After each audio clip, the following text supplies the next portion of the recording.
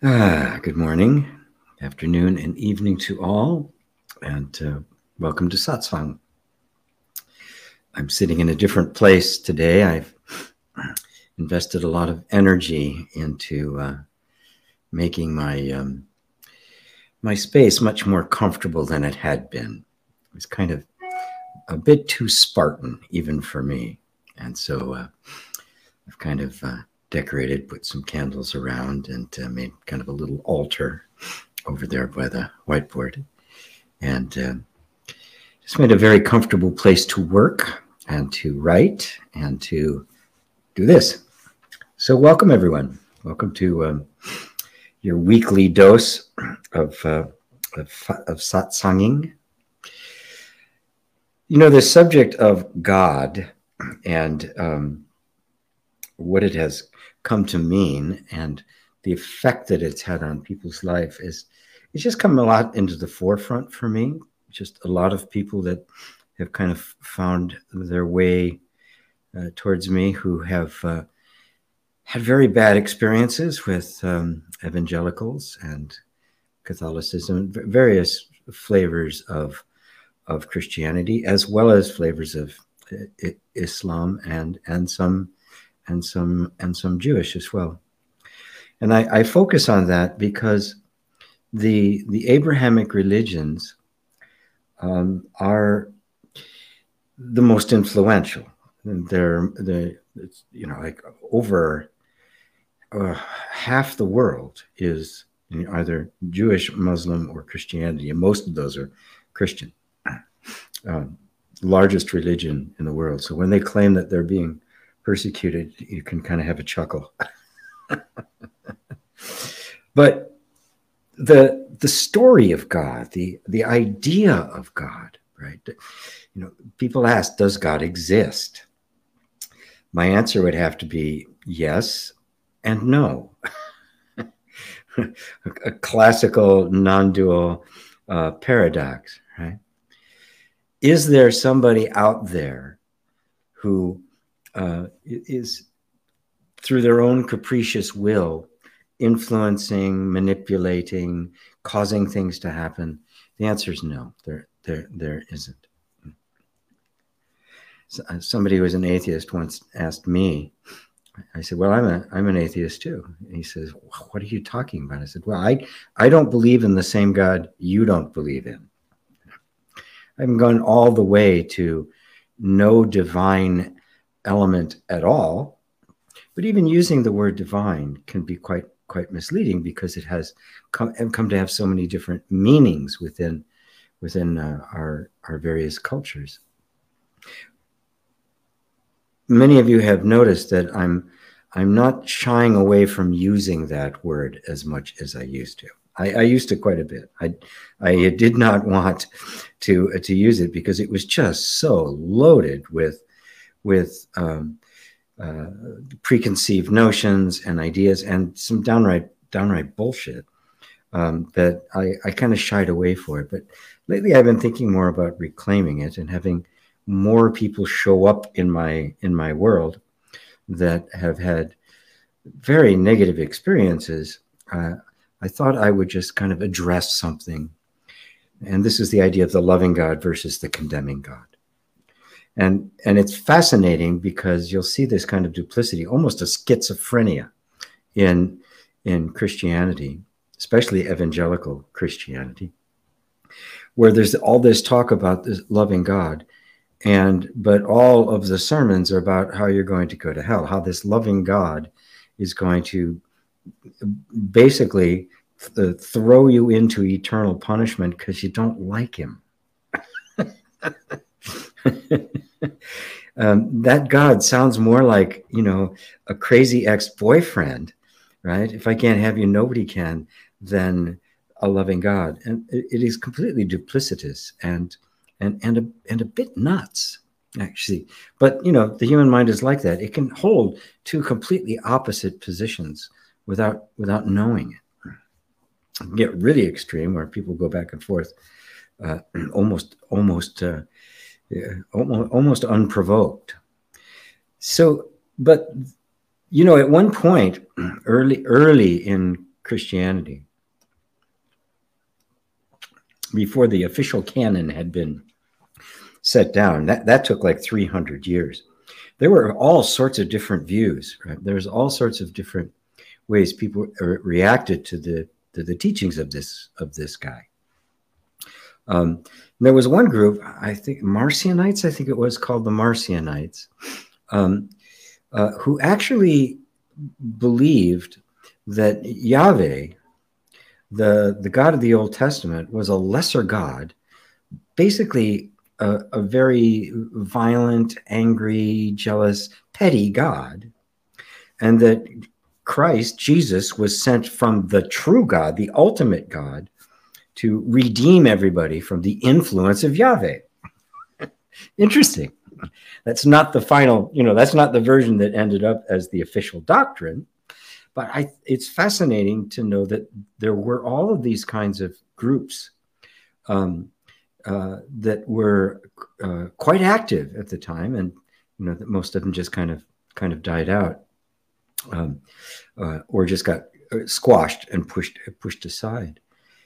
But when I look at the scriptures, I see that the behavior and the embodiment in the words of Christ, the ones that I'm convinced he really said, not the ones that I don't think he actually did say, I see a very different picture of God.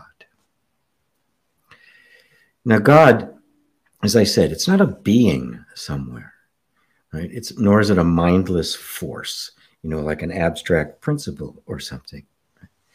But let's be clear. When you believe in something strongly enough, you embody it, you act it out. It governs your actions and your behaviors and your thoughts. So God, as an active idea that is quite active in human culture, it's very real, right? It is not real as something out there, but it's very real as a principle of governing behavior and morality and ethics and how one lives.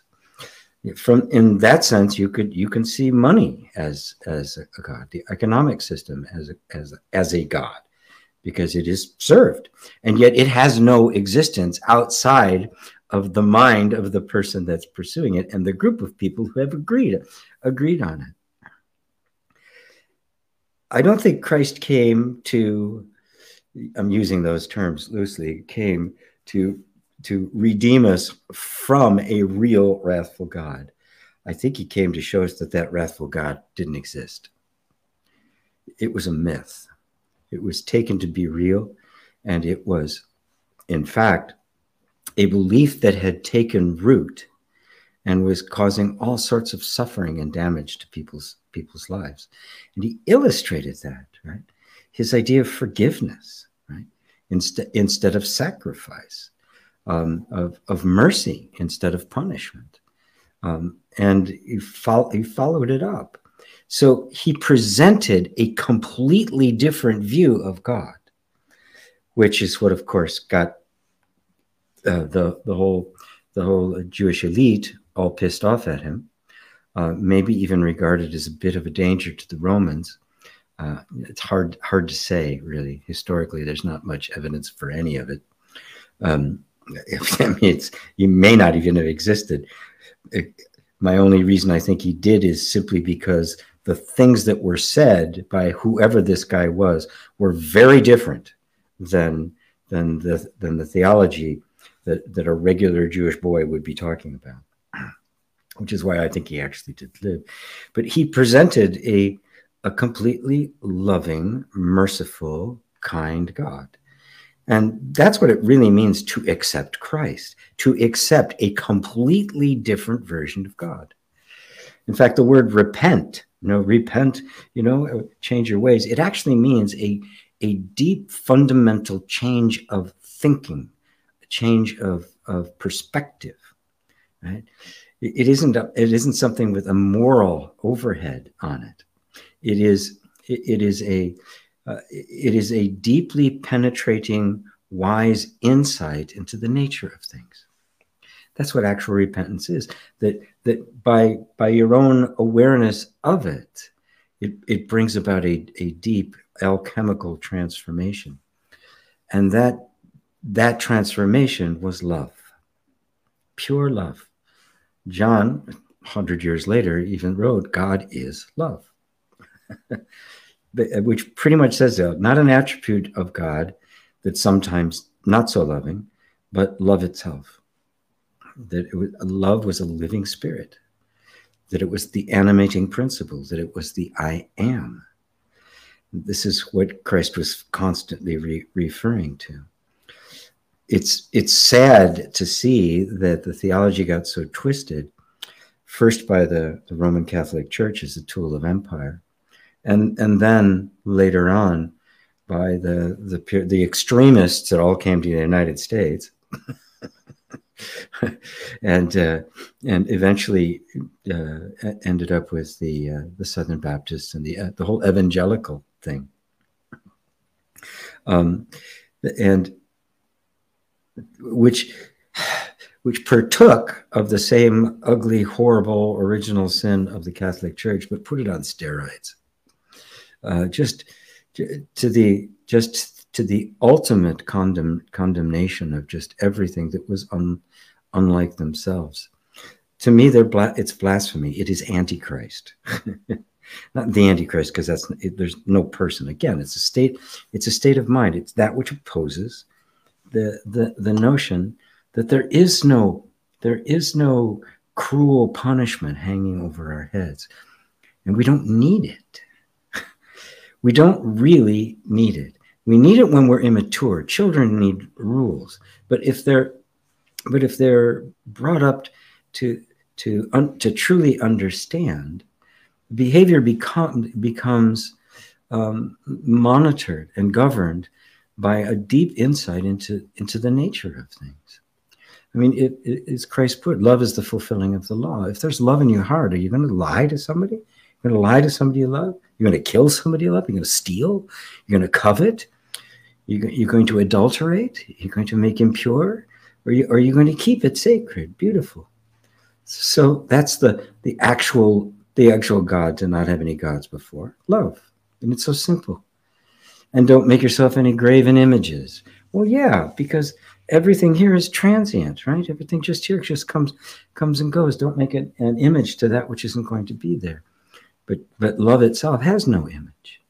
So there's no need of graven images. So what really happens is there's the tracing of an idea of God. The true God, and there is a God, and I can use that term in those ways. The true God is the ultimate reality. That which is. That which is not an appearance of something else. That which had no beginning and doesn't exist within time. That which is the true nature of all things. And the true nature of all things is manifested in all things, but separate from the manifestation, it cannot be seen. It's the ultimate reality. Like love. We see love when we see it in action. A loving deed, a loving thought, a living gesture, a loving feeling, a loving moment, loving of work, loving of somebody, loving of family, loving of great ideas. And yet, what's love? We know it when we see it, but can anybody say what it is without going to some kind of manifestation? And yet, they all arise. They all have that signature on it. They all show God's face, the original face. In the West, and for all of us, and probably most people listening, because this idea of God as a governing being, as an enforcer, as somebody as somebody who's watching your every move to see that, to make sure you stay in line or get hit upside the head, has so deeply ingrained in us that just saying the word conjures, even when we don't really believe it anymore, we're trying to stick new wine into old wineskins, right? That concept of God is a fraud. It does not exist. It never did exist. The word God refers to the sense of being that we're all experiencing every single moment. And it is totally loving. All condemnation doesn't come from some super being. It comes from that belief in a condemning external force. And so, in the most weird turn of events, we end up condemning ourselves through the ignorant belief in an external force and an external God. God is life itself, the life force, the sense I am. It is the pure awareness. It is the pure knowingness, which means that God is the one hearing my words right now, the one looking, that's seeing the screen, the point of cognition in each one of us that is called consciousness. We mistake for being a personal being. Oh, this is me. Well, yes and no. It is the capital M, me. That consciousness itself, the pure awareness, is God. That's the real meaning of God. And it has just been completely distorted and abused and manipulated, and still is. But it does my heart good to have exposure to so many people that are coming out of it. Because the insanity of the evangelicals is becoming increasingly obvious, especially since they've all gotten into right-wing politics and, and all sorts of really crazy-ass stuff. So anyway, I think I will leave it at that. And so welcome once again to everyone. God is love. Simple as that. And everything else is a lie. Everything else is the Antichrist. Everything else is the devil. And the devil is what? Satan is just that which opposes. That's all it is. It's a title, the Satan.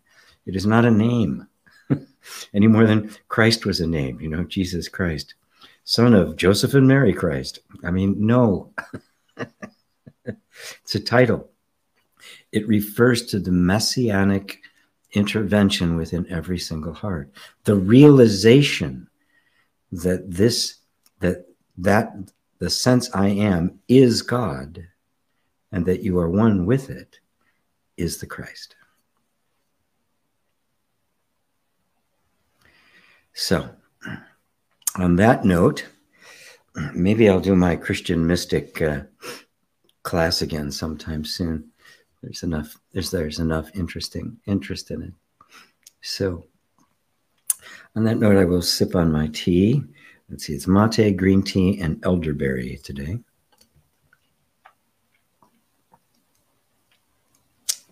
Oh, if I had my life to do over, I don't be an herbalist or something, or an architect, or I don't know.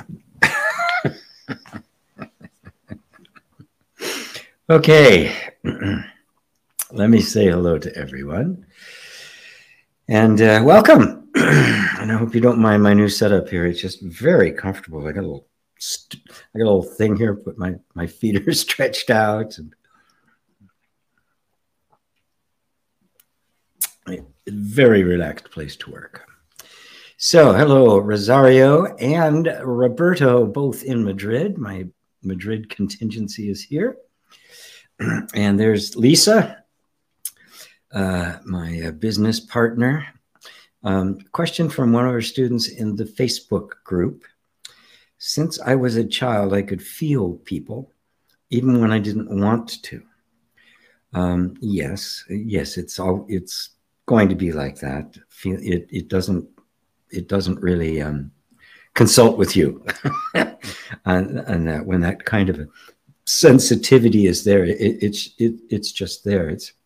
It really is just like a child prodigy playing some instrument, right? It wasn't a matter of they wanting it or not. It just kind of happened. I would seclude myself and was extremely overwhelmed what to do. This is an important one. And because just kind of the way consciousness is evolving, human consciousness, not the ultimate consciousness, which does not evolve. God is timeless and doesn't evolve. But the evolution of human thought and belief is, and we're seeing just a huge, just tumultuous transformation, and end of the world kind of things. And again, that's actually what Christ meant. What will be this signs, the signs of the end of the world and your coming? That is the ultimate recognition, realization. So, see the temple, not one stone shall be set upon another that shall not be torn down. It's a complete demolishing of the belief systems that have been governing for millennia. So in this time, there's going to be more and more of a piercing of this veil. People are going to become, and children and all sorts of people are going to become simply more sensitive. They're going to become more empathic. You're going to be seeing more near-death experiences as that veil becomes thinner and thinner. It is a gift for sure, and it is part of the inevitable evolution of us, of the human consciousness. But it can, unless it's understood and prepared for, be very overwhelming, as you've pointed out, right? Because you don't want to feel everybody. No. So you're not going to be able to stop feeling them. Right? You can push it aside. You can anesthetize yourself in different ways. You can remain secluded. But I can feel from the question that you don't really want to remain secluded. You don't want to bury yourself somewhere, that you want to participate in life, and maybe even want to make use of this ability, this sensitivity. In fact, when I train people as coaches and the like, I point out that it's going to be there. It's going to emerge, and it's going to get more strong, because you can't really be a genuine healer without it.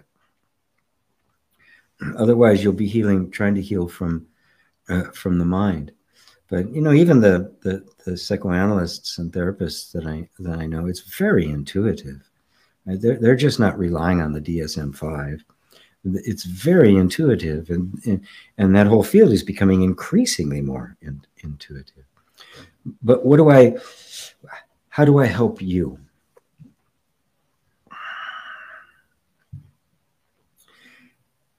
What it really is that you, like pretty much most of the empaths I have met, have never really learned how to be fully present with their own feelings, with the capacity to then transform them, transmute them.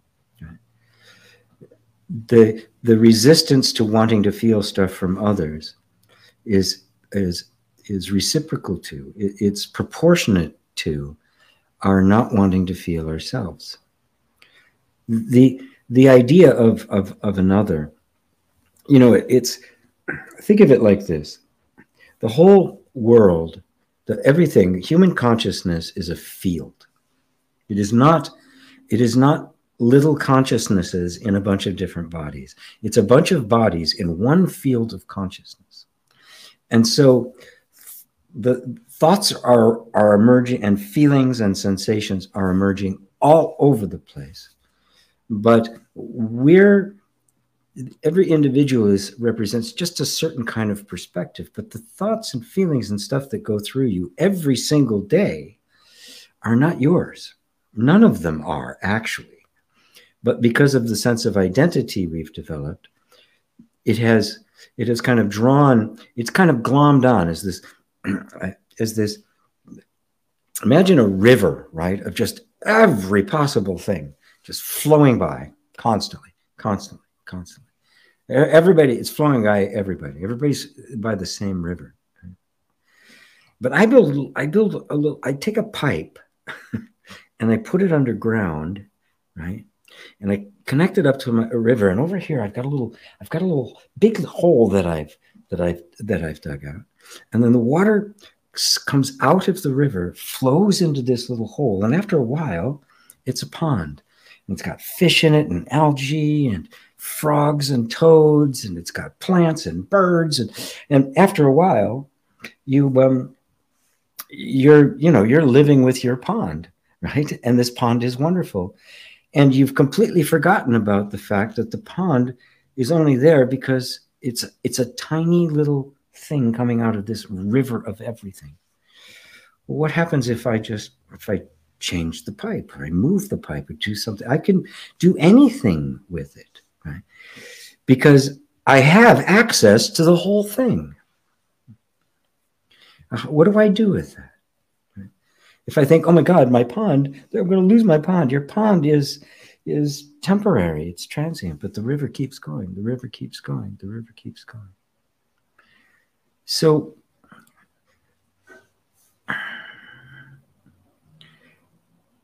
the river of feeling and the river of thought, right, is only powerful when we give it, when we don't see it for what it is. We give it power over us. We are afraid of it. I would invite you to try something very courageous.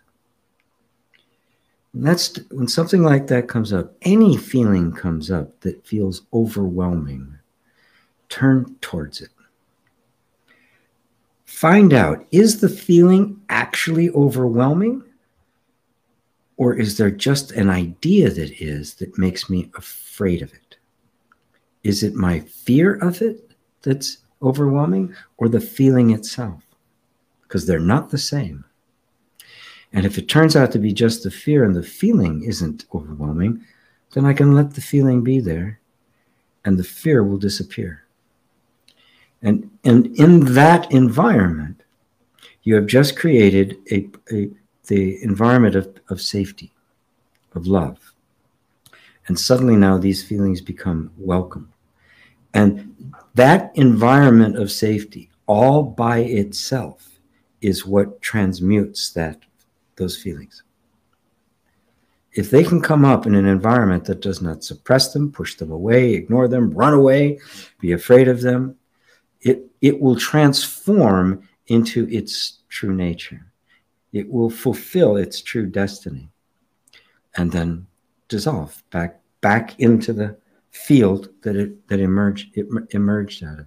This is the requirement for everybody who is on the path, especially if you're on the path of a healer.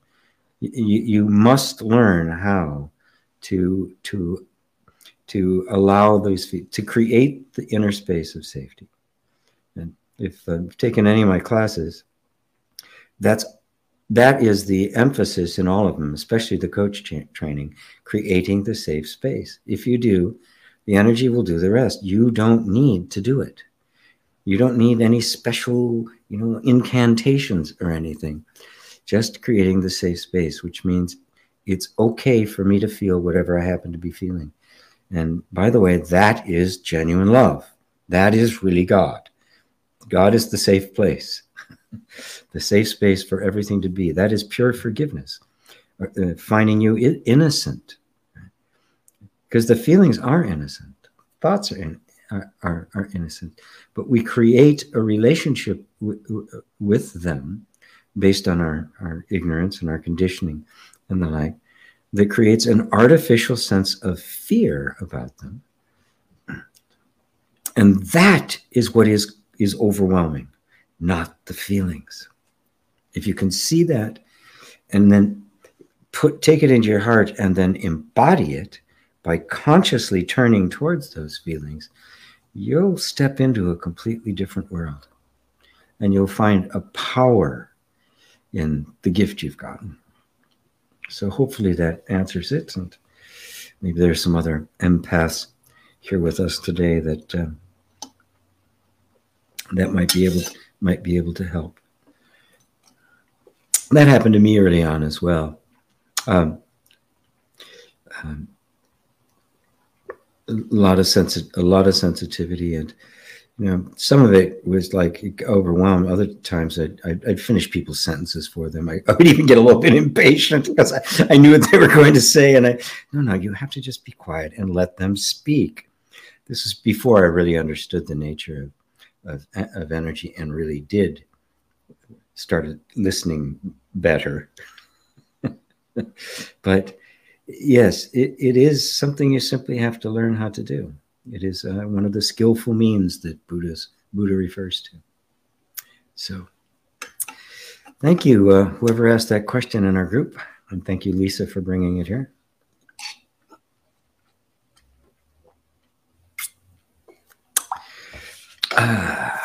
Robbie in Romania, Carl in Ireland, Crispin in Switzerland, Ava in Poland, Nikki Johansson, hi from Sweden. Hope you're doing well, GP. I am. Thank you, Nikki. Wonderful to have you. Carmona, hello to you. Hello, David and Elaine. There's Anthony in Adelaide, Australia. So it's, 17 hours ahead of us? It's already Monday morning for you. Is it Monday morning? No, 17 hours would be 11:05. Oh, God, it's the middle of the night for you. Wow. Now that's devotion to Satsang. Ella. Oh, hello, Ella. Happy Sunday to you. Me23, namaste to you. Neutrality, hello. Dorothy in Denmark. Daryl in you're in Virginia, right? Or just the East Coast? I forget. I think you're, Anyway, there's Roseanne Mesulam. Hello, Mesulam. Me20, sending everyone infinite love. Hari Om G from Jay. Got on a bit late. Greetings, GP and all. Greetings, Mary.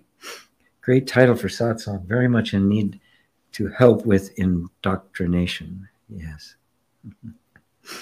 Lisa, hi, repent. How about that? Change the way you think. Yes. Repent, for the end is near. It's not what it means. Daryl, Joe GP, there is no God, no ultimate authority, or prayer, faith, and belief even necessary at all. Well, the ultimate authority is truth. So yes, there is an ultimate authority. There is what is, but it is the ideas of God in their cultural costume, right? Have all usurped that ultimate authority in an attempt to justify their particular cultural bias, right? So no culture, no religion, no practice, no government has any ultimate authority. It does not exist in any human form, in any human creation, because it is only a momentary appearance. It carries some authority to the degree that it reflects the ultimate truth. The ultimate truth, as Christ revealed it, was love. and so if it reflects that love, it carries the authority of the ultimate truth. So prayer, faith, and belief. Prayer can graduate. You can go from the supplication prayer, right? God, please help me, which is a pretty helpless state, which is completely views God as something else, something out there that is more powerful than me, that I have to win their favor. And that can gradually transmute itself into an understanding of a benevolent God. That the idea of God as the great punisher or the great enforcer was a completely man-made concept. and that God actually is love. And then prayer becomes more of an affirmation. It becomes a means by which I contradict the habits of thought that that deny that say God is punishing me, that I'm no good, I'm a miserable sinner, thoughts and feelings. And that affirmative prayer, you see that in the New Thought churches like Unity and Science of Mind, Christian Science, and that you'll see that kind of a prayer going on. And it can take a step further, because with that you end up kind of stepping that in all of those, there's still a separation between the supplicant and the one they are making their supplication to. There's still that separation. It's still it's better, but it's a devotional path, right? And ultimately, the separation has to disappear, which means the you that is praying has to disappear. Because only and a complete surrender is only God is. God is all love. There's nothing but love. Love is the essence of all things. Therefore, everything is love. I am love. And the sense of myself as a separate being just dissolves away, and God is all there is. God has always been all there is. And only a belief, an idea of separation, which was never real. Now, this is seen. Right? And oftentimes when we see this, we're still in the position of all the old conditioning being there, right?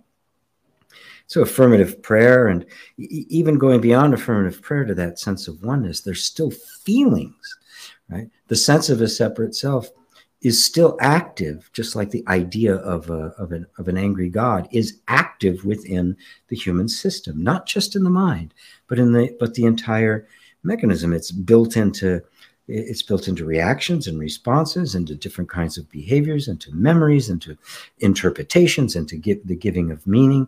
All of these things are still operating, even though there's been maybe even a big insight, a big revelation into the oneness of God. And this is faith. Faith is, even though all of this is still going on, and that all sorts of evidence is being constantly thrown at me that I am a separate being, I know that I'm not. My faith now is kind of a conviction of what I'm seeing to be true, even though all the evidence contradicts it. Okay? As beautiful the way Paul defined it, as it was translated in it's a very famous statement. Faith is the substance of things hoped for, the evidence of things not seen. And in the Amplified Bible, they translate it like this: faith, seeing as real fact that which is invisible to the senses. And so you see the truth of it, you feel the truth of it, even though all the rest is still contradicting it. That's faith. And the stronger the faith is, the more conviction there is that, no, this really is the truth, to the point where you lay your life on the line for it, which is exactly what Christ did. Now, as far as belief is concerned, belief is a big, big subject. So I've covered prayer and faith. Beliefs are useful but transient. The moment you call a belief the truth, it begins to manifest in your life. You begin to experience it as if it were the truth. And maybe even, and in your ignorance, all of our ignorance as to how it actually works, when we don't realize that what we're experiencing is a direct reflection of our deeply held beliefs, we think that it's an objective fact out there and not a reflection. We think the guy, it's the kitten who sees, looks in the mirror and thinks they see another kitten. It's all you. It's all you. And this revelation, right, is a liberation. This is the Savior, the Messiah. It liberates you from the idea that there's something out there that's harming you. and turns your attention back towards that, to the realm of the unseen. And so beliefs are very, very powerful, right? And need to be scrutinized. And, scrutinized, sorted out, and you don't need beliefs to live.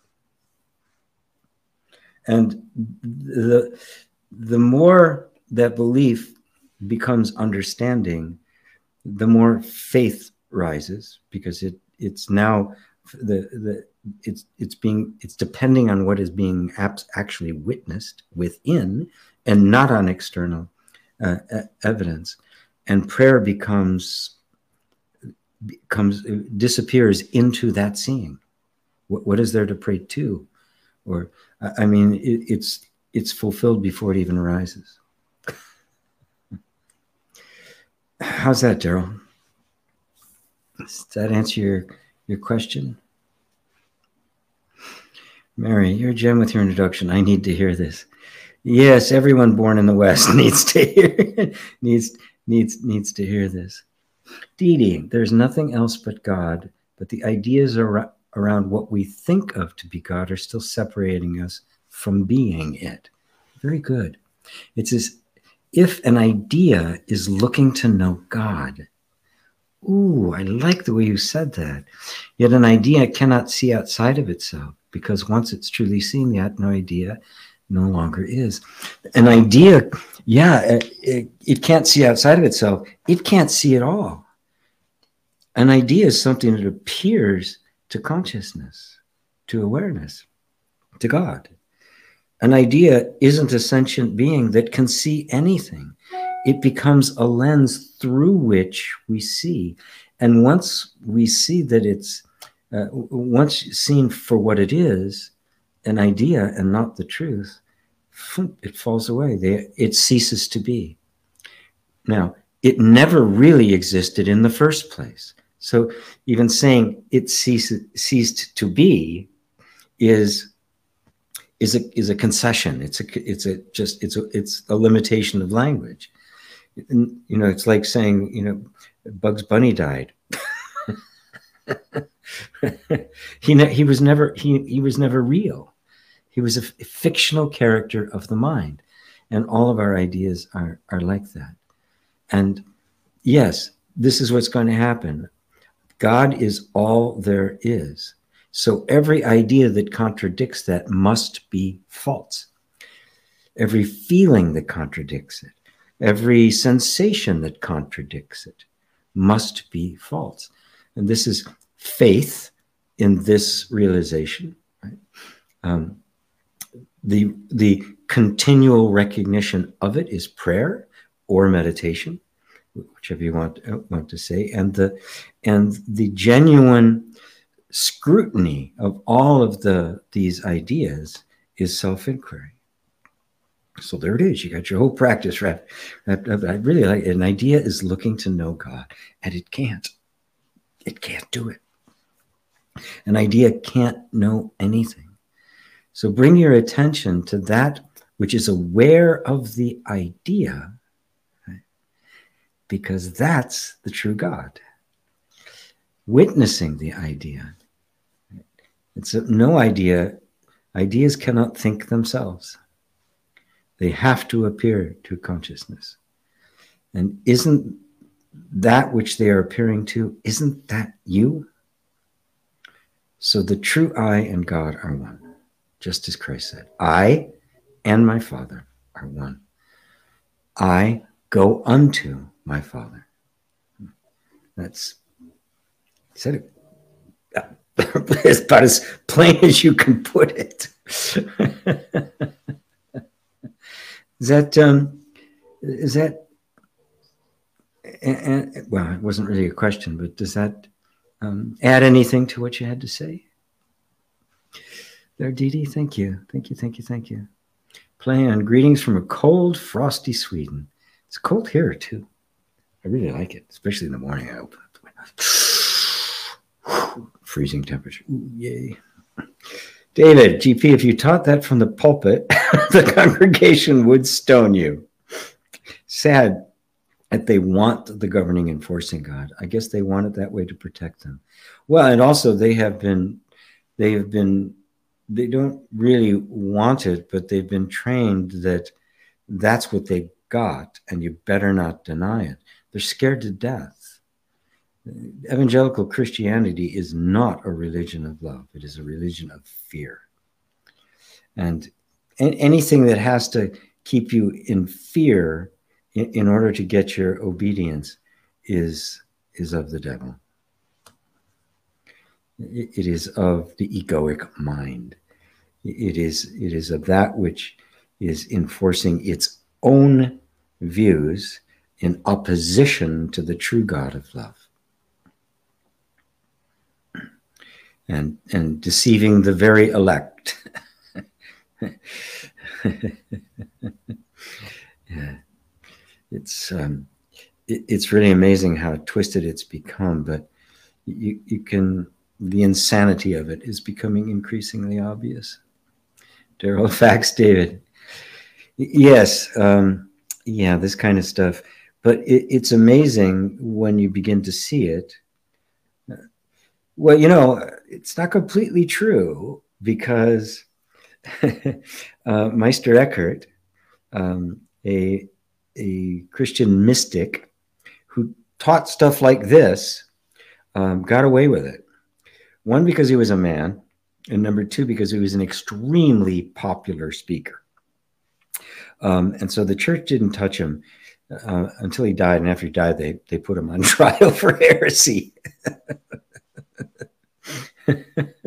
But he said that God and man both arose from the same ground of being. Catholic priest, or Anthony de Mello. So, well, he was excommunicated. His books were banned and all of that sort of stuff. But yeah, well, maybe that'll all change someday. I hope so. Carl, hi, GP. When you say everything causes everything, how does that relate to the teachings that we choose our destiny before we are even born? God, love is present. Continual randomness? Yeah, the idea that we choose our destiny before we are born relies completely on the idea that you are a separate self moving through time. And that, you know, the reincarnation there is a separate personal self, an individual soul or consciousness that goes through different lifetimes, and that it's growing, right, and evolving. Right? It's not true. There is no separate self that is going through lifetimes. There is only the self in front of which lifetime after lifetime appears. There's no destiny being chosen, like nothing is being chosen. Right? Now, for some, that may seem very confusing when I say that, but it's where do thoughts come from? What are they made of? How do they operate? Can you determine what your next thought is going to be? Can you determine can you choose what your next thought is going to be? Isn't even the act of choosing a thought? Because what happens is you know, you're trying to make a decision, and then a choosing thought happens. It just comes out of nowhere. And a couple of thoughts later, that choosing thought, for some reason, you know, gets the nod, right? Because it is a choosing thought, which means it's going to marshal the energy of the rest of the system and focus its attention and action in a certain direction. And a couple of thoughts later, we think, I thought that. I chose that. But the act of choosing came after the choosing thought actually had happened. So nobody's choosing anything. Every thought, as I said before, the human consciousness is a unified field. They're not a bunch of individual little consciousnesses. There's one consciousness. in which there are individual manifestations, or you might say condensations, right? So there's an infinite amount of energy, between you and I, but what we call you and I is just the energy is a little more dense, but it's all the same energy, right? So the every single thought is emerging out of that. Right? So it's a cosmic event. Every thought is the universe thinking. Everything causes everything. Why is, somebody also asked Nisargadatta, where that quote came from, why are things the way they are? It's because the universe is the way it is. Think about it. If even according to the current idea about the Big Bang, which is actually being questioned now by something else, which is really interesting. Anyway, the Big Bang. If any of the circumstances of the Big Bang had been a little bit different, this entire thing would have been different, or not at all. If it cooled at a rate quicker or slower than it did, certain things wouldn't form. You have to realize that the moment we're standing in right now is simply a bubble in this infinite progression that's going on. We imagine that somehow that my individual person is this special thing inside of this whole. It's not. There is no special thing. You are the whole and nothing else. That's what you are. You are the whole, the infinite consciousness, experiencing itself as from a particular point of view. And that particular point of view is called GP or Carl. But when you look at GP, right, you say it's not Carl. Yeah, it's not, right? But it is the self. It is the self looking at itself. And it can only see itself through the manifestation of itself. Because take away the manifestation, there's nothing there. It's totally invisible. It cannot be seen. Like pure white light cannot be seen. It has to be broken into pieces. It has to have some filters put on it. And the moment a filter is put on it, then suddenly, I see it, right? There's green, right? Like the plants behind me, all the various shades of green. But in between, right, the only reason we can see that is because that particular thing, light beam, is coming in and hitting the eye. But I can see it at all because in between is invisible light that isn't reflecting anything. It's filled, the room's filled with light, right? It's not like the light is just there. It's everywhere. But in certain instances, it manifests in a particular form, shape, and shade, and color, and all of that. Right? So the knowing of this, the reality of this, right? The reality that is behind this is the God or love that is always present. Right? But you can't see it. You can't see it except what manifests it. This is what Christ meant when he said, no one comes unto the Father but by me. And later on he said, if you've seen me, you have seen the Father. He was not saying I'm God or that I'm it, right? You have to accept me as your personal savior. He was saying that no, the only way you know God is through that which manifests God. God in his wholeness cannot be seen. And so everything Jesus did, everything every saint and sage does, is God made manifest. The realization that I am God made manifest is the Christ. That is the Savior. That is the Messiah. And so it isn't random, right? The universe, who knows why in the Big Bang it happened the way it did in all of this. But from the moment that happened and the conditions were absolutely perfect, none of it was going to be random. And any scientist will say that to you when they're accused of, there has to be a God because something can't come from nothing, or it's all random. No, it's not. It's quite orderly, right? But it's self-fulfilling. Right? your nature is not random.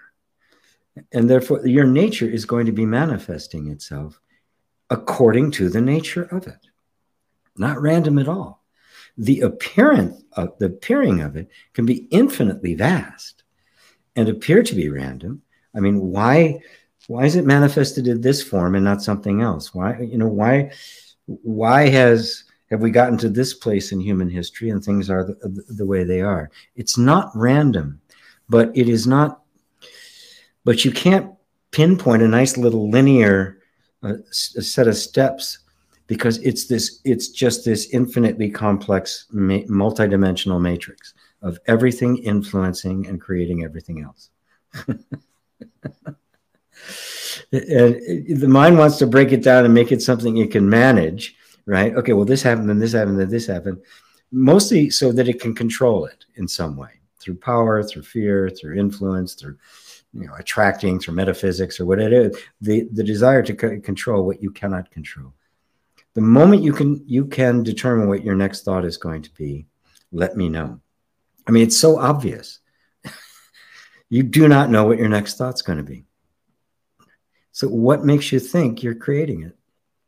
What does make anybody think that they're controlling it? Does that answer it for you, Carl?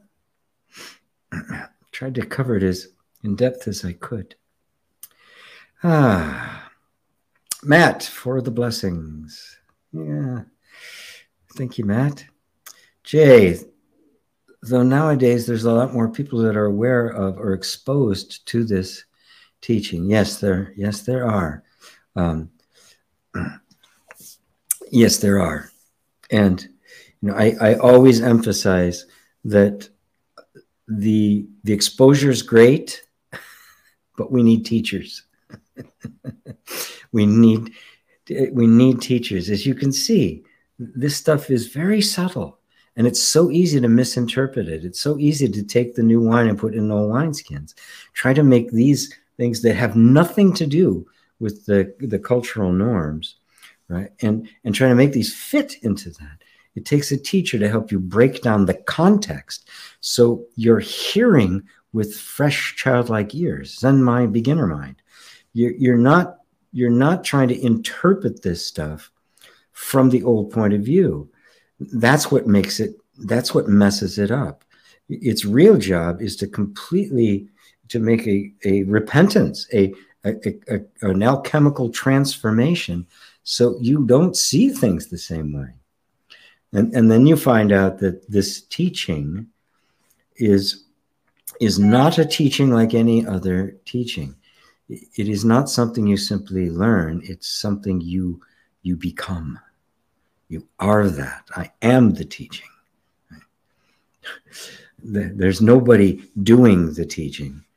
The teaching is simply happening. But it takes the appearance of somebody teaching in order for that to truly be clear. And so having the gift of a teacher that you've come to trust is the greatest gift there is. It means that you have, over multiple lifetimes, prepared to hear the Dharma. You've earned the merit, as it would say in some traditions. So thanks, Jay. Mary, oh my God, you are saying what I need to hear about God. This is the truth that all humanity needs to hear. I can't say enough about this whole subject. Many blessings to you. Many blessings to you, Mary. Yes, the whole world does need to hear it. It is the gift. It is the true gospel, the true gift of salvation. And this is what Jesus was really doing. Right? As far as I can tell, as I said, I believe there was somebody who existed. Was he named Yeshua? Who knows? I mean, the crucifixion, all of the stuff that came, it is now so, it is just so now intertwined with legend and myth and actual just distortion and adulteration to serve the interests of power, that it's almost impossible to discern. So I just look at the words that are so obviously different. They're filled with love. They point towards a completely different place, and they point in a way that would sound more like Buddhism. It gets confirmed by hearing it from other masters, like this statement from Christ in the Gospel of Thomas, which is not, the official canon, of course. But Jesus says this most amazing thing. He says, "He who drinks of my mouth shall become as I am, and I shall be he." Wow. That's not the Christianity we know. Shall become as I am, and I shall be he.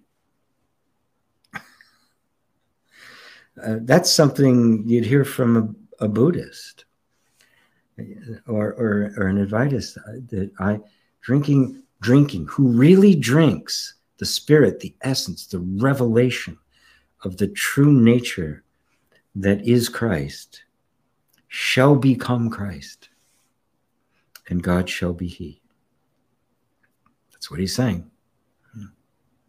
I can understand why Thomas was rejected as one of the Gospels. Certainly don't want that. David, I always tried to do the spirit of the law as a child in church, but the adults around me were all about the rules. Yeah. Totally blind to any meaning in the scriptures. Yes, they were. Yes, they were. And still are. Still are. Every now and then something pops up. I met a young man whose father was just recently. I met the man young recently, but his father was the head of a mega church who actually woke up to all of this and is regarded as a heretic. Matter of fact, there's a documentary about him. His name's Rob Bell. And there's a documentary about him called The Heretic. And it's the whole thing as to how the whole transition that he made. And it's very interesting. It's very interesting the things he has to say as he has matured. And as it turns out, his son told me they're both into the non-dual now, and actually listen to my satsangs. So the message is getting out there, and somebody like that is going to have a huge impact. Yes, he was called a heretic. He had all sorts of stuff thrown at him, protesters at places that he spoke, and the like. But he had the courage of his convictions that Jesus was not an excluder. He was not a punisher. Completely different view of things. And it was just, it's really quite beautiful. Really quite beautiful to see. And his son's a lovely young man. Anyway, enough about that. Maria, love and blessings from England. Blessings to you. Be comfy. Yes, as Matt. Thank you. Facebook user, Namaste GP. Oh, I guess Facebook got their problem fixed because they said earlier they may not be able to stream into Facebook. That the streams weren't working. So I'm glad. I'm glad that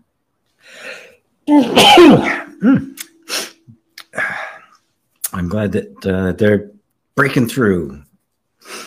Andrew, good evening from the UK. Good evening to you. Matt, I'm one of those with the fresh unveiling for the thanks of your help. Helping others requires me to help me first. Yes, it does. We have to be able to process these deep feelings within us. When we can, nothing anybody brings to you will bother you. Nothing. I've heard I've heard horror stories of the things that have happened to people, the things they've been through in this and past lives. Once you learn how to make that place of safety that naturally transmutes energy, you're invincible, and you will be able to help others. And it doesn't have to be, I've got to get this all before I can help others. It's not like that, Got to fix me first. No. To the degree that you can create the safety within yourself, you will be able to do that for others, and it will be a growth. So you don't have to wait, till you're walking on water before you accept people wanting your help. And I've had a lot of requests to do some training about this, but I'm completely rethinking how I did it. I've done training for inner reconciliation as a major thing, and it's still that. And I've also done training for meridian tapping and EFT and things like that, as well as meditation. And I don't know. I'm trying to distill it down to something that's easier to learn, and maybe even some kind of a mentorship program. So I don't know yet. Anyway, thank you, Matt. Maria, it's so powerful, G. We empaths need to do our own inner reconciliation first. You have to be able to work with the energy in you first. If you can't, the energy coming from others will be overwhelming. And the reason why is when that energy comes up, it's going to connect up to the same resistance you have to your own feelings, right? And of course, you're going to do anything. You're going to do anything to get away from that. Right? So being able to be present with our own feelings it's an essential skill. You have to learn how to do it. This is the yoga of allowing. But what you're really doing is learning self-acceptance and unconditional love, because that's what it really is. And again, love is God. You are learning to be God, to be that pure love. Takira. Hello, Takira. Like going to war? What are you referring to? When I finally... you put the comment at 11:33, and it's now like what, 12 something, right? On my thing. So it was like 45 minutes ago. So as I'm scrolling through there, you might want to add a little bit more so I know what you're referring to. Maybe you're talking about various religious points of view that actually even create war. And yes, it's exactly the same.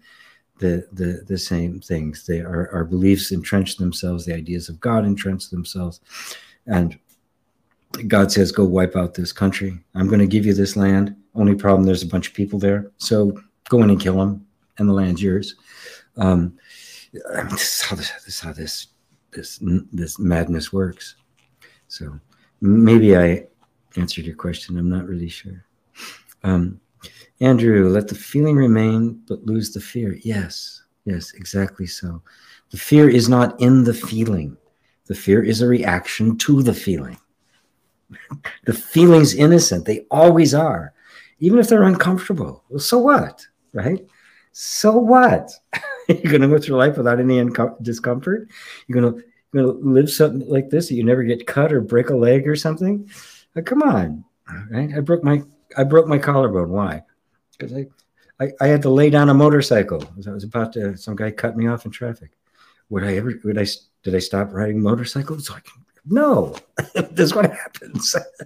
It's a consequence. Okay. It's a great bike. So yes, the feelings themselves are totally innocent. You are innocent. Everything about life is innocent. This is the horrible, horrible legacy of the Abrahamic religions as they have perpetuated. That life is filled with guilt and nature has fallen and you're all horrible. Bullshit. It's not true. It's innocent. Purely innocent. You are innocent. That's what it really means. That's what forgiveness means, to be found not guilty. And so lose the fear. Yeah. The feelings themselves are pure. They're pure feeling. Remove all of the overhead and you'll experience the bliss of life. in all of its dimensions. Even great grief is filled with bliss.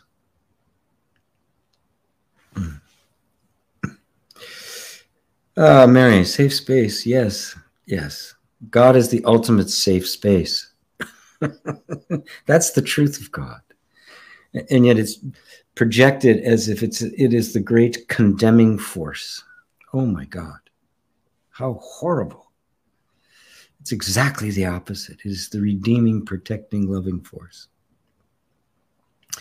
Daryl, absolutely beautiful. Thank you, Daryl. Okay, says Takira. Okay. Love that name. Dee Dee, I think a lot of our reactions that arise on what we feel are due to how our parents felt and reacted to us when we were found in certain situations. Yes, absolutely. That's exactly what it is. Our reactions that arise, our fears, all of it are programmed into us. None of them are original.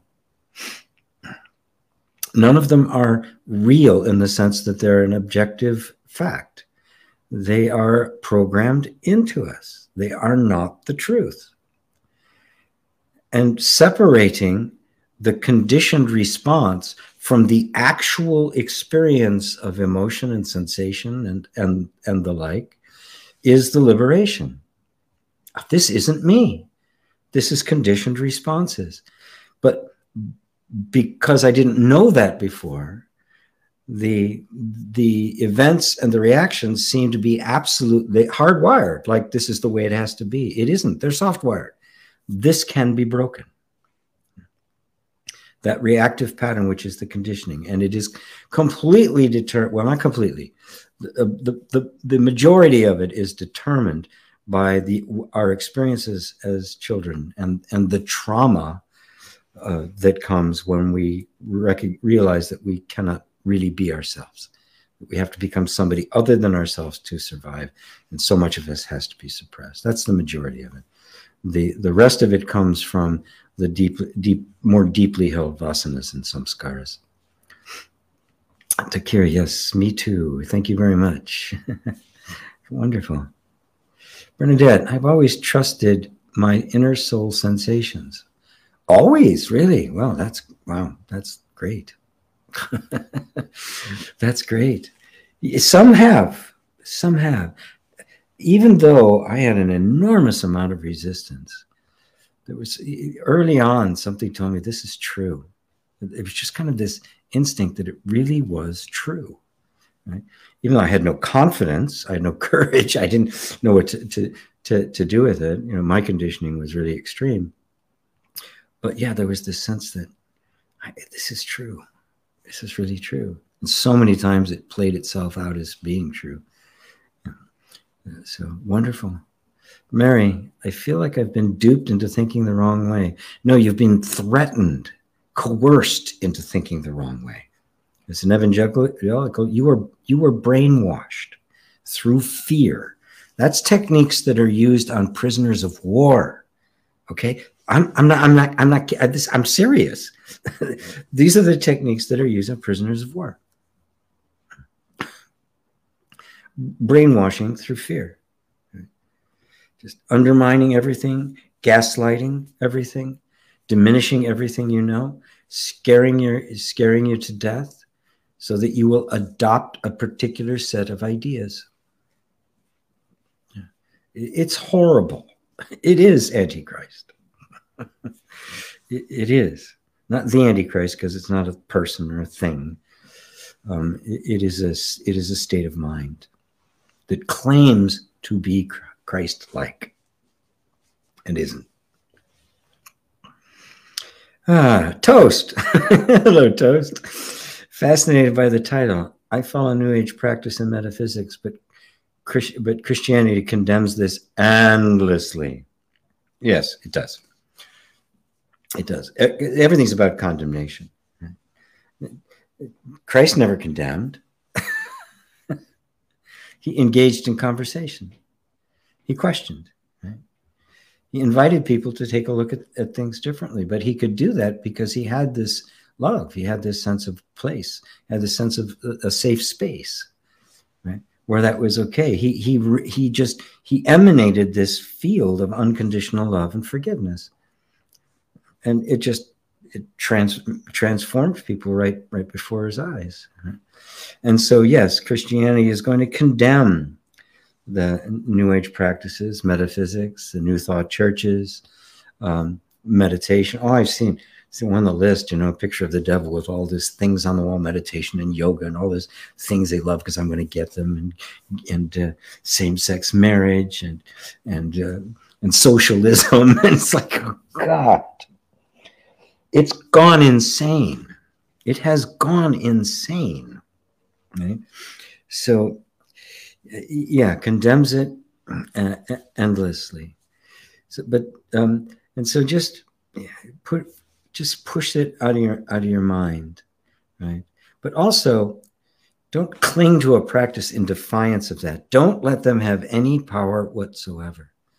Be present with your practice, completely open and honestly, so that it can grow and unfold.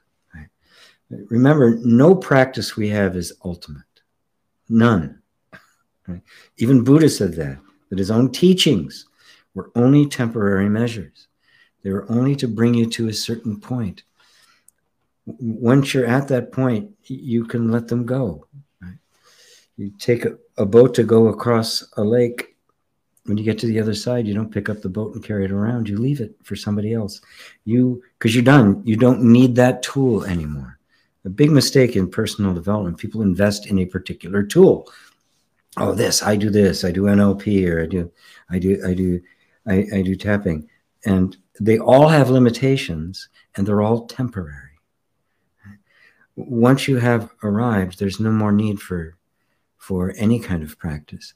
So this allows you to be really flexible and creative with your practice. Not let anybody tell you this is the way it should be. No, it isn't. You're going to, especially these days, because we have so much available. There's so much we can borrow from, right? Again, that, overchoice can be a problem in and of itself, which is really helpful to have people in your life that can help guide you so that the practice remains progressive and remains your individual path. But does not dismiss or diminish that or enforce it in some way. You'll know when a practice isn't having the same kind of effect it used to have. The first thing you do is inquire into it. Say, okay, am I resisting something about it? Is this my ego that doesn't want to have something exposed? Following that, you can go, okay, if that's not the case, then maybe an adjustment to the practice is necessary. And maybe it's time to move on to something completely new. Just remember that nothing is absolute. Nothing is the truth but the truth. And all practices are an approximation. They're an embodiment of. They're the cultural costume the truth is wearing. None of them are the truth itself. You are the truth itself. And ultimately, your practice disappears because you don't need practice being you. You already are. Thank you, Toast. To Kira, I would and still do finish people's sentences. Yeah, I've learned not to do that. I've learned not to do that. To really, and you can do that if you just say, okay, maybe there's a nuance or here, it's something here that I'm not, that I may be missing because I'm ahead of them. Stop, slow down, and just go into it, and just listen. Listen with your heart rather than the head. Even when your head knows what they're going to say, look beyond it. Just kind of cue in on their on the heart. Maybe there's more there. Maybe there's more there, and it'll also cultivate a sense of just real patience. The more spiritually mature you get, the more people who are not going to be on your level. We have to develop the bodhisattva love for them. Okay? We are here to save all beings from suffering. We seek enlightenment for the sake of all beings, not not merely to relieve our own suffering. It starts there, of course, but eventually you realize that the spirit of this is like the spirit of Christ. It is seeking the ultimate truth for the sake of everyone. Until, of course, everyone disappears and you find that there's nothing but the one, which makes that whole practice even more interesting. So, thank you, Takira. Thank you for answering. You're very welcome. Very welcome. Daryl, GP, I'll tell you the truth. If I believed in gurus, you would be mine. Thank you, Daryl. Thank you, thank you, thank you. Peter in Italy. Peter, who doesn't have any questions these days. Just that's because you are the answer, my friend. There's Barbara in Sweden. Fernando in Brazil. Ah. Oh, I haven't been to Brazil in years, since the late 80s. Lovely, lovely, lovely, lovely. Thank you. I see a lot of new people here, too. Wonderful. All life. Hi, GP. Blessings. Blessings to you. Beatrice. Hello. So good to see you. Beatrice was in my very first Inner Reconciliation Certified Facilitator program a long time ago. Wow. Hello, Beatrice. So good to see you. Daryl, you are right. East Coast, Maryland. Yeah, good, good. Takira's in North Carolina. May God continue to bless you all. Oh, thank you, Takira. I almost said Shakira. Very different. Toast. I feel that the condemning God was created as a reaction to the mind and unwanted thoughts, as if to say, this thought is evil and therefore I am. The condemning God was created simply out of, you know, the condemning. There's always been the trickster God, right? Gods of of everything. We've seen spirits and the like, but depending on the culture, the condemning God was kind of a tribal, warlike God. It's much more primitive because it's all rule-based, and the more rule-based a culture is, the more restrictive they are, the more of a condemning God there's going to be. There has to be an ultimate authority that's enforcing the rules of the tribe. And, you know, if the tribe is living in harsh conditions, that God is going to be harsh, right? If you're living in an environment that's very difficult to live in, there's not a lot of room, you know, for movement. If you're living, you know, way up north somewhere where summer's very short and you have to get as much food as you can, you don't have a lot of options. It's not the same as somebody living by the equator in the Caribbean or something where, you know, coconuts are falling from the sky. There's so much abundance, you can just kind of walk around naked all day and have a good time. Very different. They have very different gods. So God is a reflection of that. And it's just that the condemning God got picked up as a very powerful tool by the Roman Empire, which then spread absolutely everywhere, appropriated all sorts of things, infiltrated all sorts of things to replace the local gods with this God, which gave them complete control over their minds, which was the point, right? And ended up just kind of turning into the Western mind, which is, you know, Christianity has become the most materialistic religion on the planet. It justified slavery, it justifies war, it justifies the destruction of the earth, it justifies just this extreme global capitalism, it justifies poverty. I mean, it's that original work of Christianity as a tool of empire is still working 2,000 years later. Wow. Wow. Pretty stunning.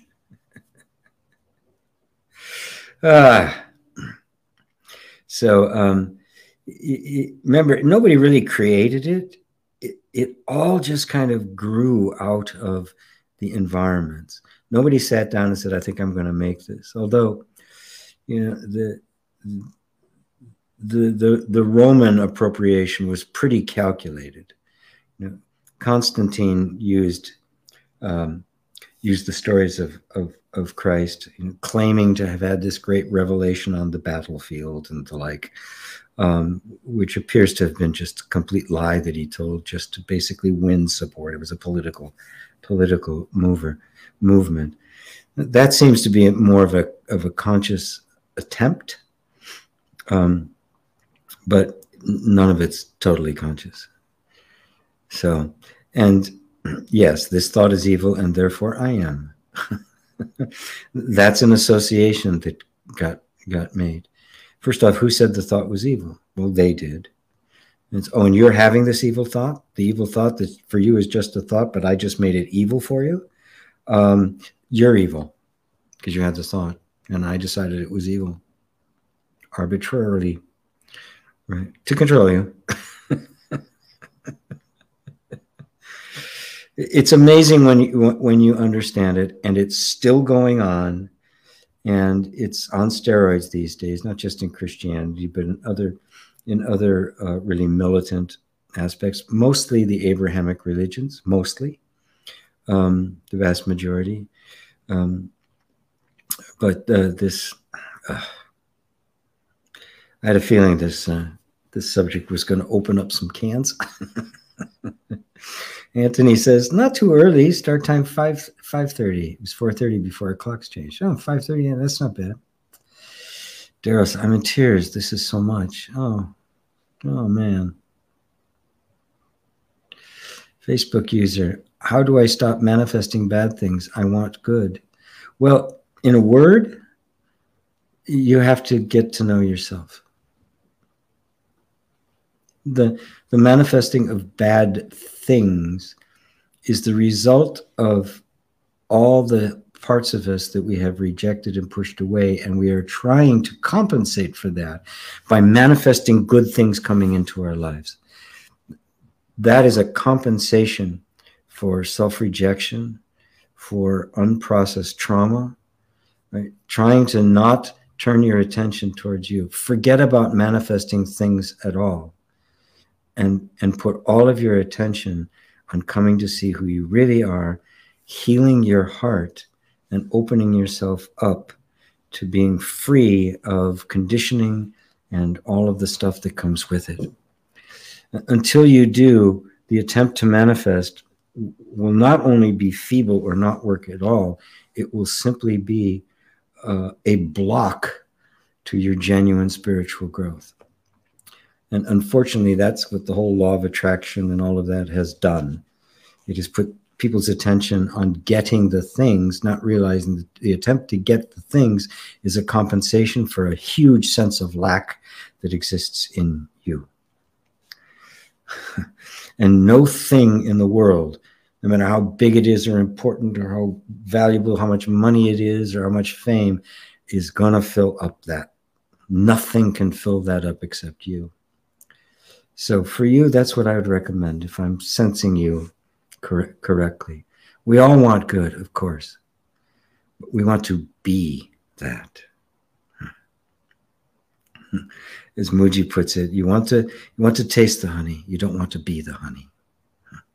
I want you to be the honey and taste yourself. Thank you, Facebook user. I hope that touched you.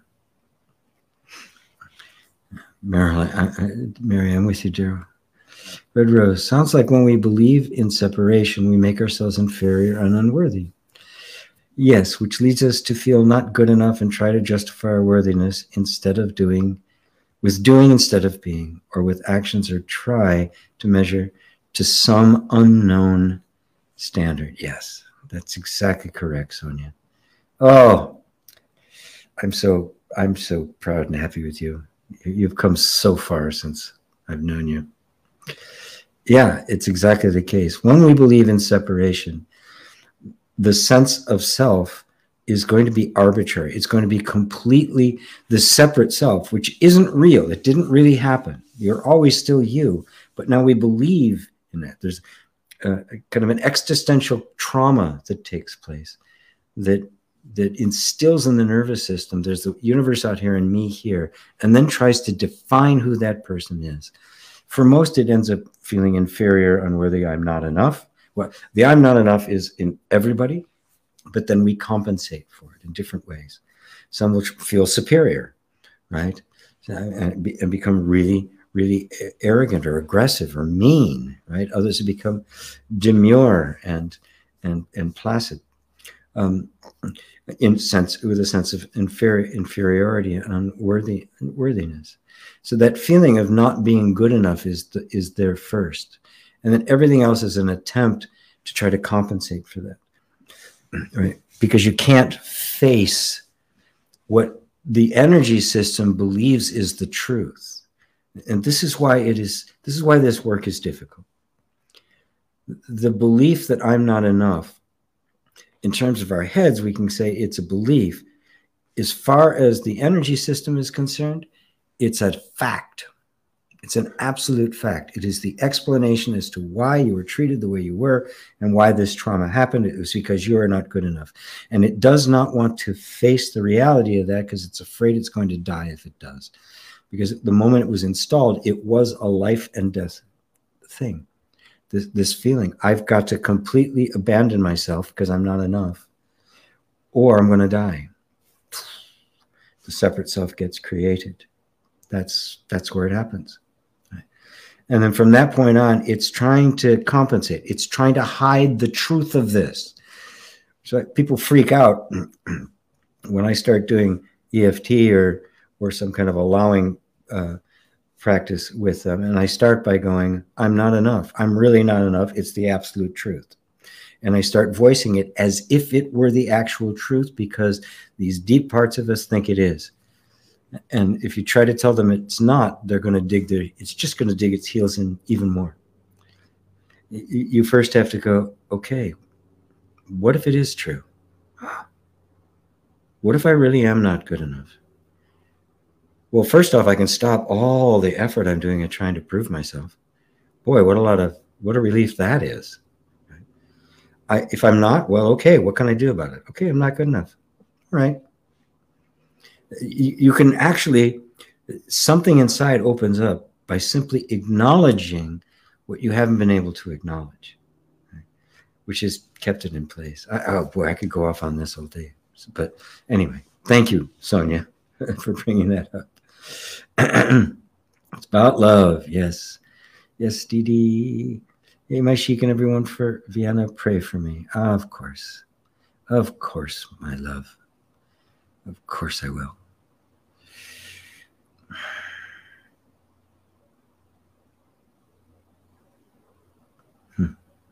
Yes. I hold you in your highest state as the very manifestation of God herself. God can't make a mistake. You can't make a mistake. God can't go without. You can't go without. The two are one. Whatever you know about God is true about you. The loving God is the loving you. You are one. That is my prayer. Hey, hello there. Hello there, Dale. Good to see you. Mayor, gee, how do I get over the need for personal love? It's the only hindrance in my sadhana. It's become a constant wound because I keep getting rejected and I can't take it anymore. Please guide me. Mayor. I don't want you to get over the need for personal love, right? And in fact, you can't. The desire for personal love is innate in human beings. I feel it, right? I've lived alone for quite a while, right? And every now and then, God, boy, it'd really be nice to have somebody sit on the couch with and watch a movie or something. It's perfectly natural. I don't reject it. I also don't reject the feeling of not having it and the possibility that I never will. The likelihood I never will. At this point in my life. Right? Yet I can't reject my humanness. That is not the true sadhana. So first off, just embrace the fact that you're feeling it. And what is it like when you no longer see it as a hindrance or a problem that needs to be solved? That it's just a feeling that is arising that's quite natural to human beings and necessary for human beings, which may or may not get fulfilled. So is the problem the feeling of this need for it? Or is the problem that you see it as a hindrance and a problem?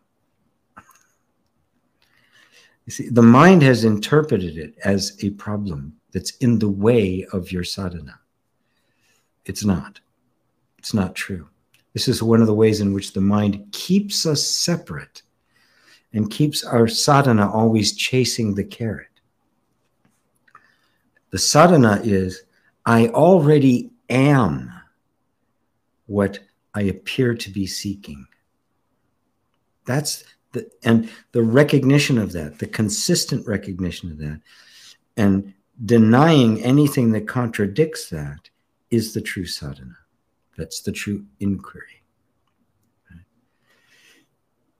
Now, if wanting to overcome or go beyond the need for personal love is a result of having your heart broken, right? Well, then that's not really the sadhana, is it? Yeah. The feeling of being rejected and the feeling of being, and the heartbreak and the pain, right, is also inevitable, because this is what happens when we love. The more we love, the bigger the love, the bigger the grief. The bigger the love, the bigger the broken heart.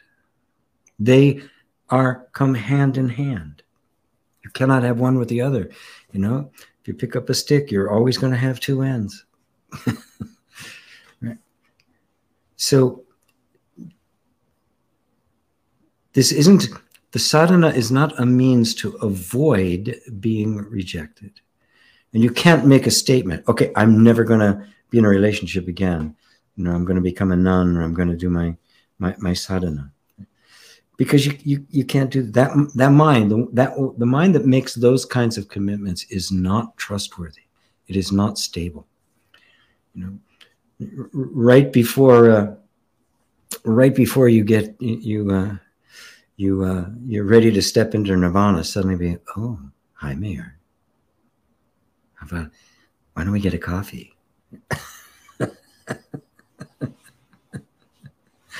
It's none of this is a problem. Personal love, personal relationships, getting your heart broken, grieving because they've moved on or they died or something.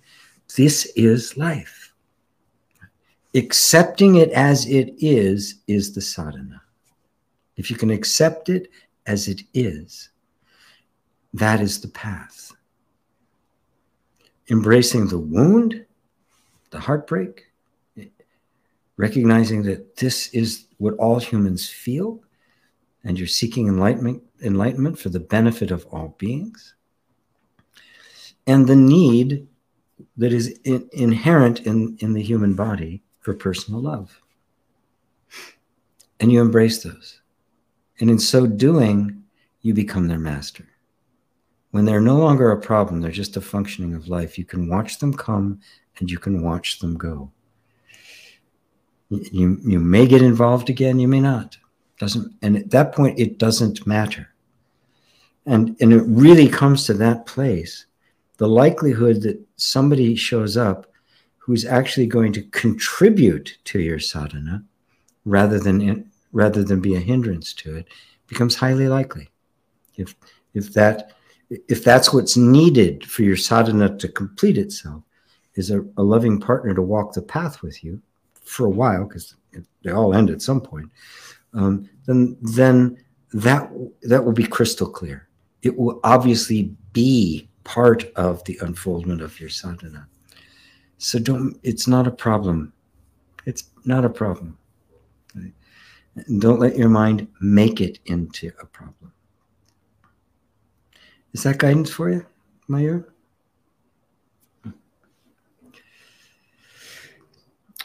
Dale, got a few questions today. All right, what happens to us when we are dying? How do you feel about your death, physically, of course? And why does the mind make it seem so scary? Because it is the death of the ego? Well, the physical death is not the death of the ego. No, because the ego isn't what we think it is. Let's put it this way. It's the death of the person, of this particular personal sense of self, but not of the vasanas and samskaras that have given rise to this particular body-mind complex and the immersion in that of a sense of, in the sense of ego. Yes, physical death seems scary because of the various ideas people have gotten about it. Period. What's scary about it? Puberty is more scary. Going through high school again, it would be more scary than the body dying. In Buddhism, I've heard a couple of meditations. I've even done a meditation, it's a YouTube video, on impermanence and death. In Buddhism, especially Tibetan Buddhism, it's a regular part of the practice because we're always dying. Things are always coming and going. To understand the impermanence of things, that at some point, everything's going to fall away. Everyone you know, all your accomplishments, all your money, your bank accounts, your family, everything is going to disappear like a dream. And it'll be like a dream memory, right? Just like every other past life has just, you don't remember them. Every now and then, some little tidbit might point out, but it's gone because it was a dream. This entire life has been a dream that you've been having. So when you are dying, what I would invite you to do is to die daily. That's what St. Paul said. I die daily. Matter of fact, the word Paul means to cease to be. It's beautiful. He chose that name, Paul, to cease to be. So to look at life as impermanent makes this moment precious. It does not diminish anything. So what happens to you when you're dying? Well, imagine you're dying. Don't take it as a concept. Imagine, all right, I'm dying. This is it. This is my last breath. Now what? What's going to happen? I don't know. Notice, is there a fear of it? Or is there something that's just kind of going, yeah, okay. All right. I'm going to die now. Right? But if you actually, I got a meditation here, and the timeless time, the eternal moment between, which actually kind of dives into the experience of everything fading away. Everything that matters to you right now doesn't matter anymore. You know, your plans are curtailed. Right? All the great plans for the future, gone. Right? Everyone you know, gone. And really ponder on that nature of impermanence, and it will make you unafraid of death. Right? My only concern about death is that I know my granddaughters and friends and my students and my family will miss me.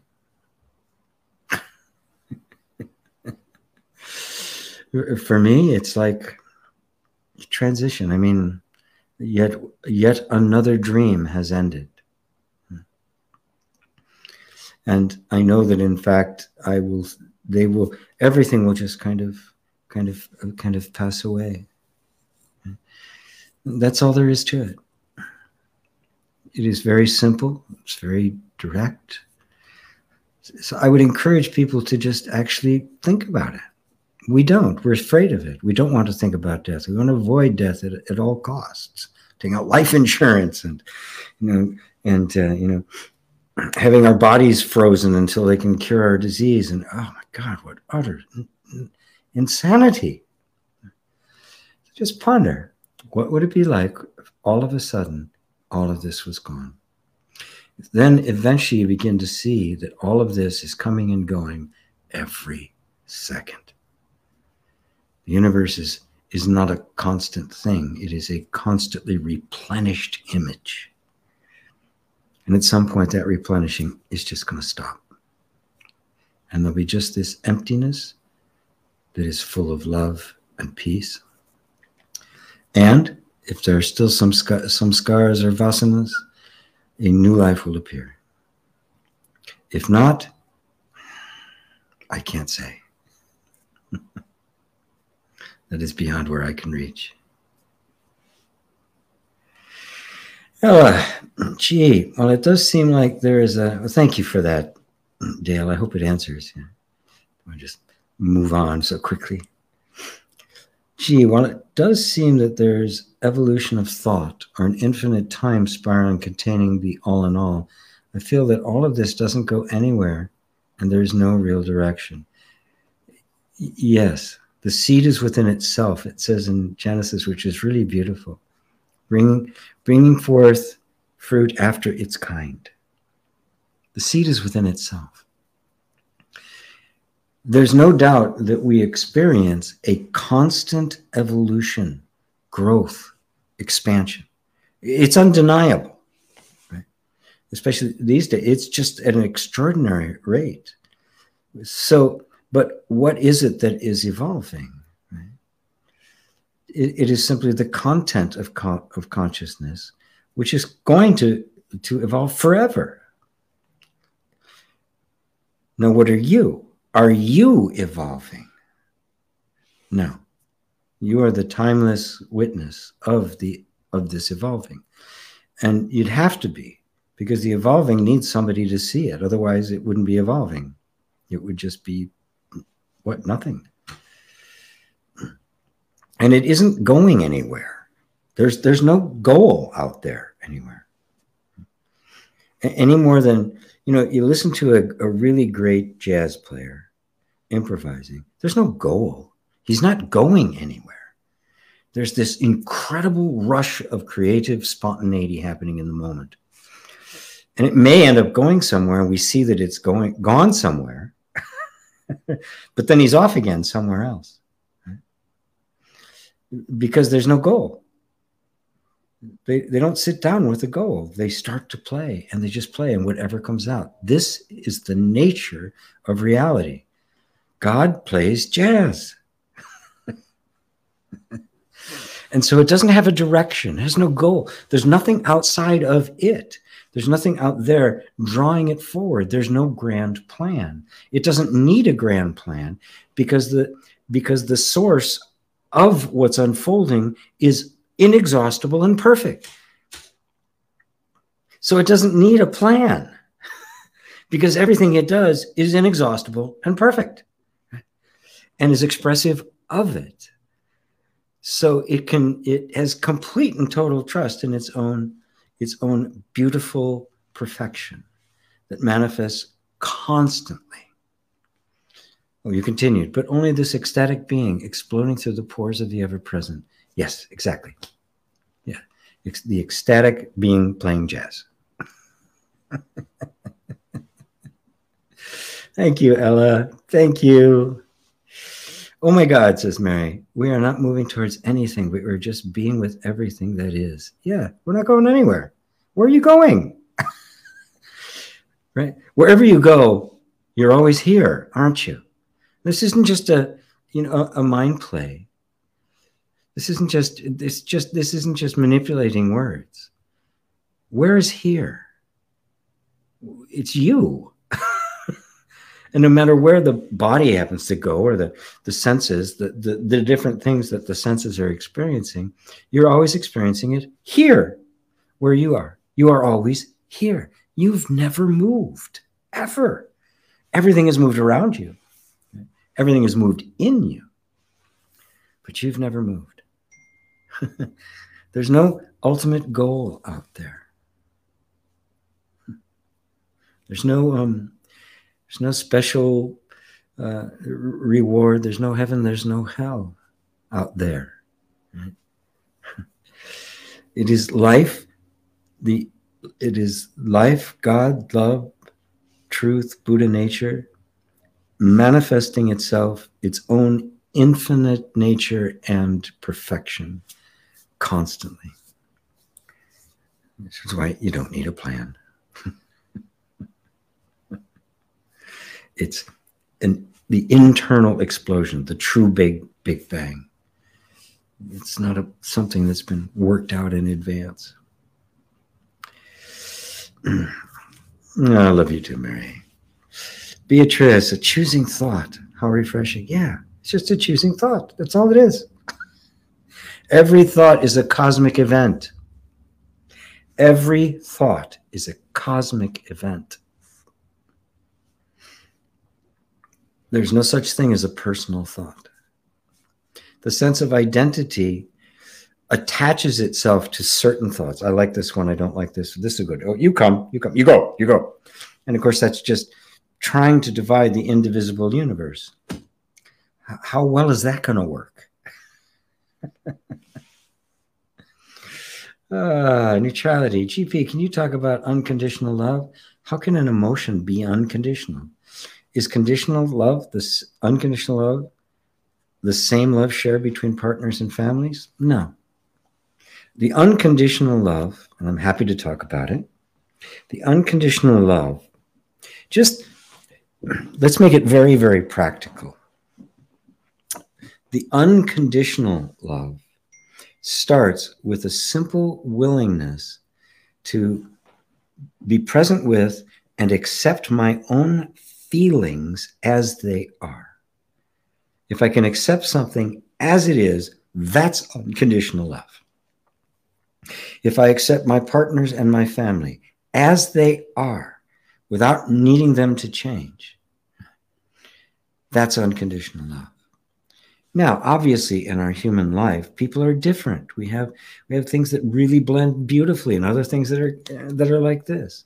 But if I can accept that is the case, and I have to humanly deal with that, that's unconditional love. I accept that this is a manifestation of love, but it's not the whole thing. And the love between partners and families does have conditions attached to it. You know, if you're in a committed relationship, you're faithful to one another. And if you're feeling like you don't want to be, you fulfill your obligation to say, I don't want this anymore. I want to do something else. That's unconditional love. It's kind of the overarching way in which you approach the everyday conditional love, you know, the transactional love. I'll do this for you, and you can do this for me, right? Exchanging our work for money, or me asking for donations, right? It's conditional. It's conditional. This is part of the stuff that you have to do. But accept this as it is and where we are right now, and that it isn't permanent, it is going to change. That's the unconditional part. So can you see?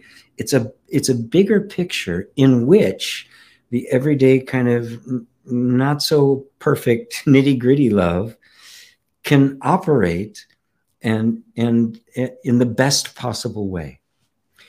So that in a relationship, you can find the ways to make sure that the relationship is working for both of you. The willingness to do that, right? To make concessions where where I'm not forced to be something other than I am, or to do something against my values or something like that. If I can make concessions in a relationship to somebody else for the benefit of the relationships, for the mutual benefit, right? You might say that that's conditional love, right? And it's a negotiation, but it's sitting in a larger picture of unconditional love, which allows that negotiation, that meeting of the minds, those concessions to take place. Otherwise, this is my position, love it or leave it, you know, we become very cold and we get this instead of this. Anything can be worked out between a couple, as long as there is a genuine desire to be truly loving, and that the purpose of the relationship is not just personal pleasure, but is spiritual freedom. In that case, you've got a relationship that can last a lifetime. And that is the embodiment of unconditional love. Unconditional love is simply a way in which we approach things. It is not this esoteric, angelic kind of thing. It is the way we live life. Does that answer it for you there, neutrality? Hello, Sally. GP, you're speaking the truth that I know I need to hear. That is the antidote for the spiritual poisoning that I took part of, unwittingly. You are the one who speaks to me about God in the way that my being has been waiting for. Thank you, thank you. I cannot say this enough. Oh. I'm truly preaching the gospel. I truly believe that this was the way Jesus was talking, and that he earned the displeasure of the Jewish elite. I don't know about the whole Roman thing, the crucifixion. I don't know if any of that actually even ever happened. I don't know. I mean, it seems there was something there because a lot of the stories, but it really cannot be confirmed. But I certainly know that if he was preaching like the gospel like this, he was not very well loved by the elite, and they were quite jealous of him because the people loved him. As why wouldn't they?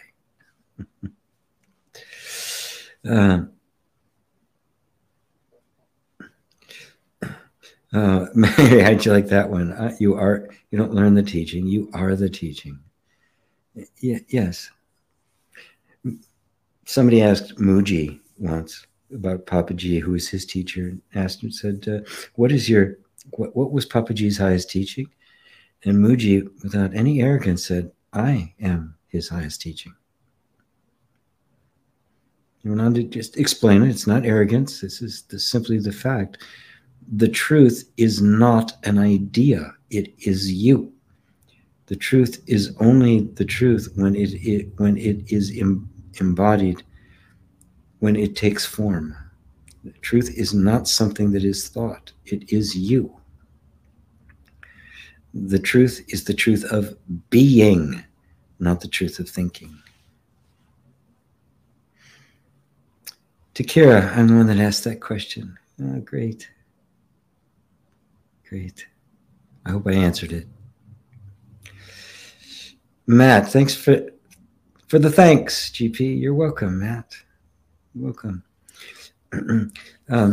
Daryl, Mary, I totally resonate with this too.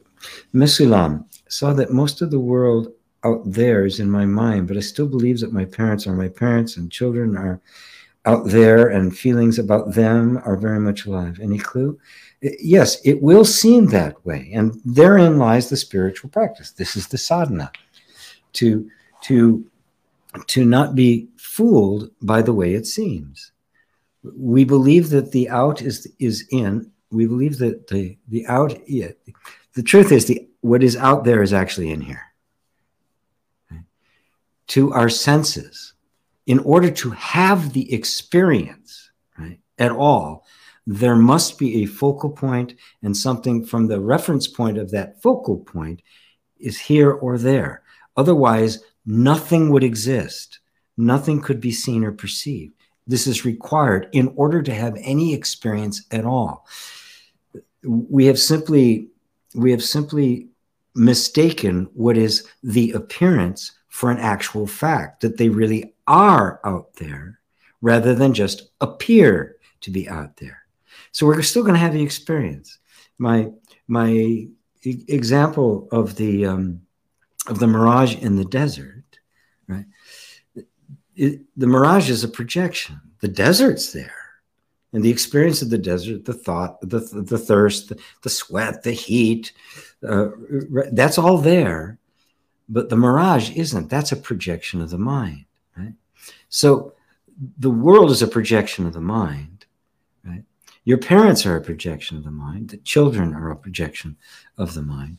But they are experienced as a real experience from a particular point of view. So it's okay. It's never, there's never going to be a time when it doesn't appear as if they are out there from this perspective.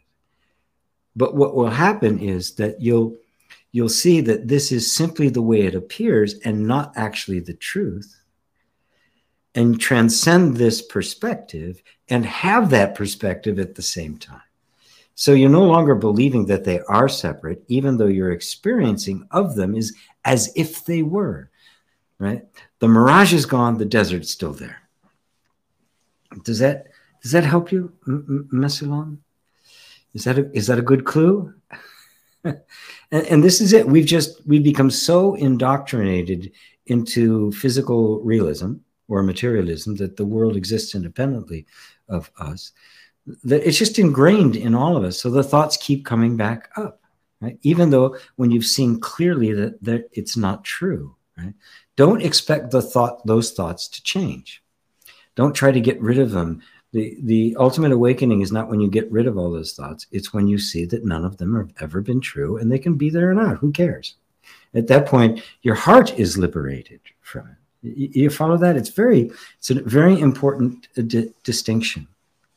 You know, Buddha walked around, right, and saw people, talked to people, had conversations, right, and the like, ate meals, right. He wasn't seeing the picture. For him was no different than it is for you, except he knew it wasn't. It was, but the illusion of it was gone. The mirage was gone. So he saw everything as it was, which was myself. And so because these thoughts are persisting in you, don't worry about it, right? Just recognizing and keep deepening. Every time one comes up, take it as an invitation to deepen your seeing. So you see even more clearly, that's not me. Does that help, Miss Alam? I'm going to speed up a little bit here. I've hit my guitar. I truly want to talk to and learn from people like me. Oh, very good. Well, you're actually with a whole bunch of people like you right here. Yeah. This is a very spiritual, a very empathic crowd here. Very dedicated. So welcome to the Sangha.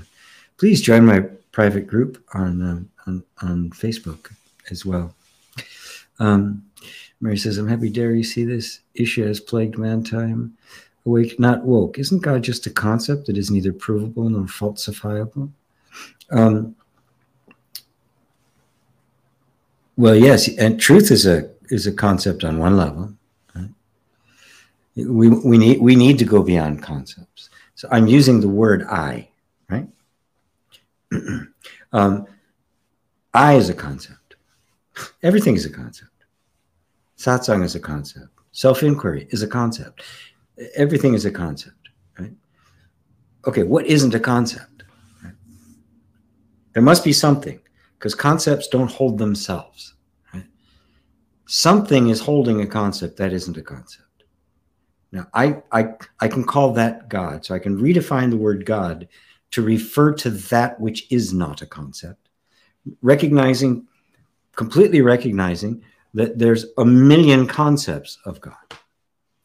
And as a concept, can it be provable or falsifiable? It depends on the method of proof and falsification. Right? The existence of a completely non-physical being cannot be proven according to the physical realism or the materialistic point of view, philosophy or science. It can't be, because for them, the only thing that's real is that which is measurable and perceivable by the senses, or the instrumental extensions to the senses.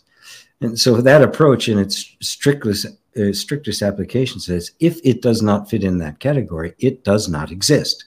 Period. So it falsifies it based on the assumption that the universe is material in its nature and exists separate from my perception of it, which is unprovable. It is an assumption. And there's, in fact, no evidence for it, because the only thing I ever experience is through consciousness. And so I cannot step outside of this consciousness and examine something to see if it exists separate from it. I cannot do that. So the existence of a material universe is not provable. So you could say neither is provable or falsifiable. What do you do then? Well, at that point, you have to say, okay, what isn't a concept? What is it that's even engaging in this back and forth? What is it that would say, I have proof, or it's true, it's false? What is it that can say that? What can determine what's true and what is false, if not what is true and not false? That's the only thing that could. What's that? Something beyond the concept. Well, that's something beyond the concept. Isn't that you? Aren't you the one that's going to determine whether it's true or false? You're the truth. You're the God. God, you are, and you are not a concept. Thank you, Awake.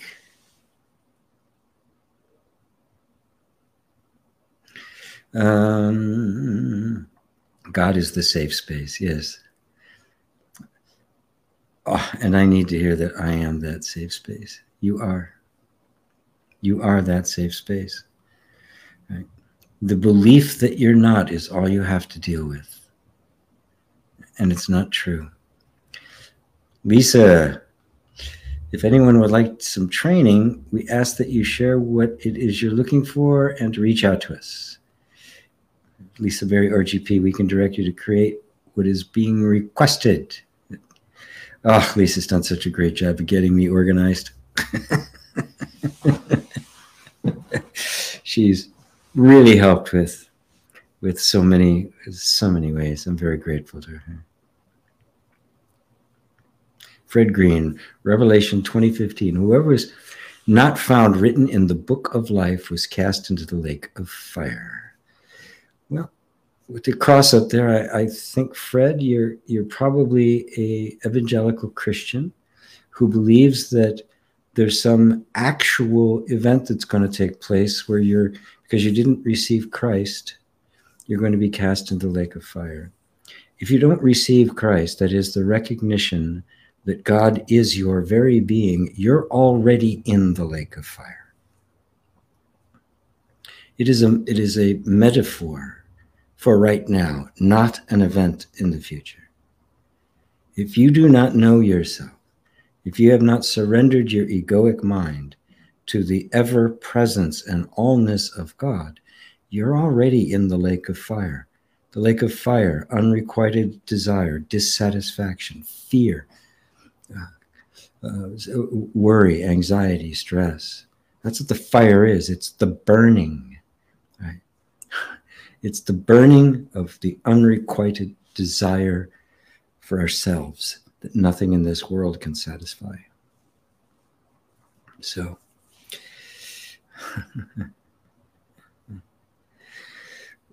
look closely at your Bible, Fred. If you're an evangelical, look closely at the Bible. And this is the condemnation that light comes into the world, and men love darkness rather than light because their deeds were evil. That is the egoic mind. The egoic mind is in the way of the realization of the truth. Can I say, Fred? What can I say? You have no idea what you're really doing. You have no idea, and the negative effects that you're having. I ask you to repent and open your heart.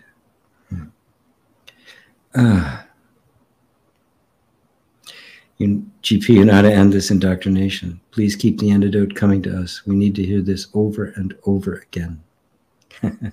Amen, amen, amen. Okay, I'm just scanning through here. Okay.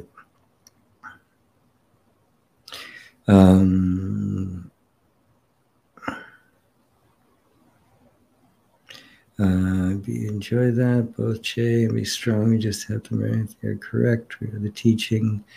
Remind yourself. Hello. Okay, thank you again. GP, this is my life story. Yeah, it was more of a weapon than a liberating truth. Yeah.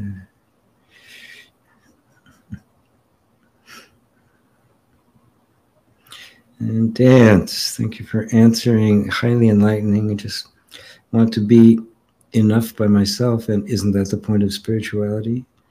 That we're whole regardless of what happens in the human drama. Yes, yes.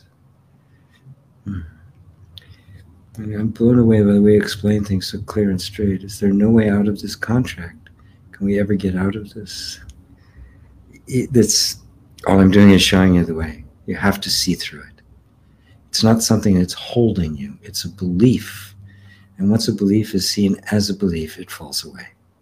Not automatically. Because sometimes you see it, oh, that is a belief, but it's still active in the nervous system as in functioning. So now it requires a sadhana, some practice, some growth, a growing in strength, so that this conviction becomes bigger than the various kinds of things going on from conditioning. And eventually conditioning shifts. There's Lisa inviting everybody to Om School Live on Tuesdays. Thanks to everyone. Nothing at everything, but first you must realize the nothingness within you. Yes. Congratulations for 10,000 subscribers. Yeah, thank you. That's right. I finally hit 10,000 subscribers. Yeah. We abandoned God, that's all. Yeah. And not by choice. Yes. We fell away. We fell away from grace. We fell through ignorance, by believing ourselves to be separate. And then believing that that separate self was this horrible, unnatural sinner, which is just nonsense. Wow, what a satsang today. You're welcome, Roseanne. Thank you to everyone. Oh my God, the list keeps going. Ego is no match for your higher self. Nope, it is not. Your answer to the lake of fire, so helpful. I needed to hear this. This is setting me free. Yes. The ultimate goal of life, to know who you really are and to accept absolutely everything. Love. That's it. Yay.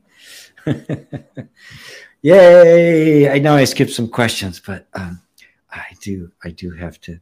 I could go on all day. But I do have to. I have to bring it to a close sometime. So thank you all, my dear friends. This was a provocative satsang subject, as I fully expected it would be. It doesn't surprise me. It is an enormous. There's an enormous amount of upheaval going on in people, in religion and culture, all over the place. It's unbelievable, and even our friend Fred here, you know, I was wondering if somebody who is more of an evangelical was going to show up and put Bible quotes in, because they assume that their interpretation of the Bible is the only one, it's the correct one, and therefore it said so in the Bible, therefore it is. Not need to take the time to do the research, to look into what was the real meaning behind it. Where did it come from? Is the Bible, if the Bible isn't historically true, does that mean it has no value? Absolutely not.